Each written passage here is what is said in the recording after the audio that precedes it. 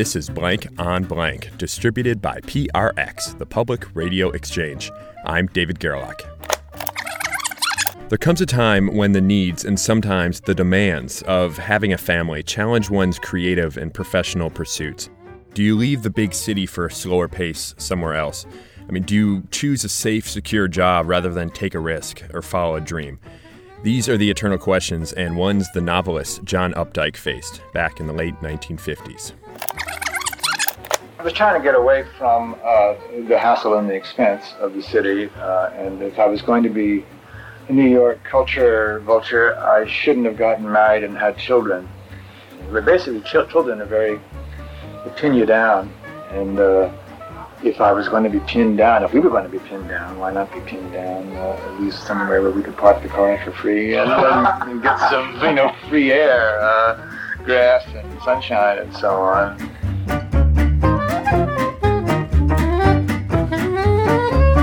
You're listening to an interview with John Freeman from 2002. Freeman is an award-winning writer and book critic, and his profile of John Updike appears in the new book, How to Read a Novelist. Now back to the tape. I didn't know when we moved that I'd be up there for the rest of my life.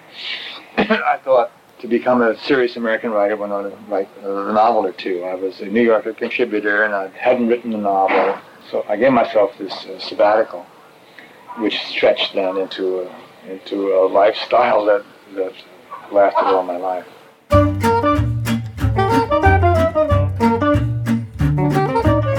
I sat in this rented house in this North Shore town, and after writing a couple short stories, which they took so I knew I wouldn't starve yet.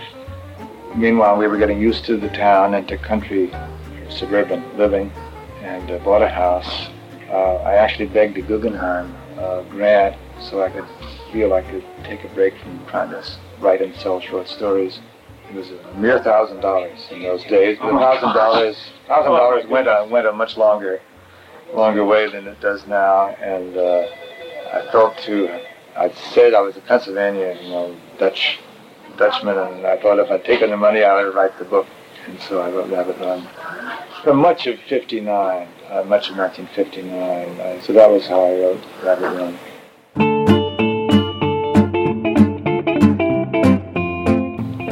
As somebody who's had a family of your own and has been producing an admirable amount of work every year for 50 some odd years, how did you strike that balance?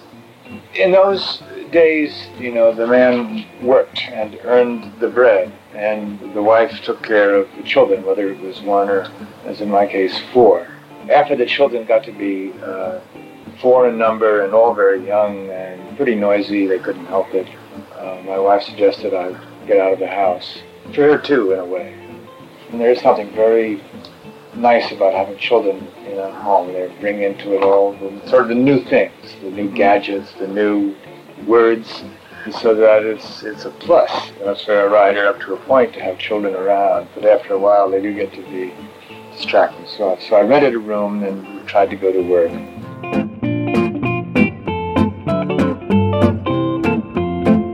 But I was seeing it as a job and as a livelihood, and I think I was maybe the last generation that could actually try to enter the literary profession as if it was a trade and something you did, and you produced a product that was useful enough that you'd get paid for it. And now I think it's harder. There was a lot more magazines that paid for short stories, and $1 went a long way.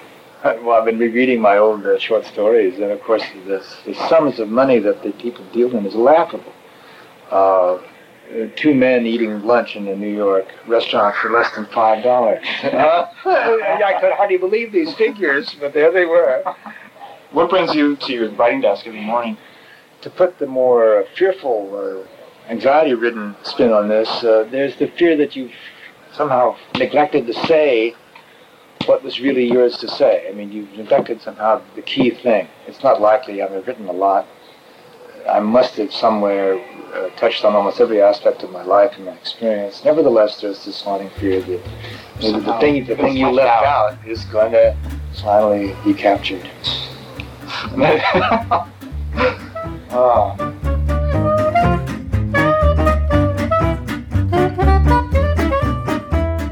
John Updike on family affairs.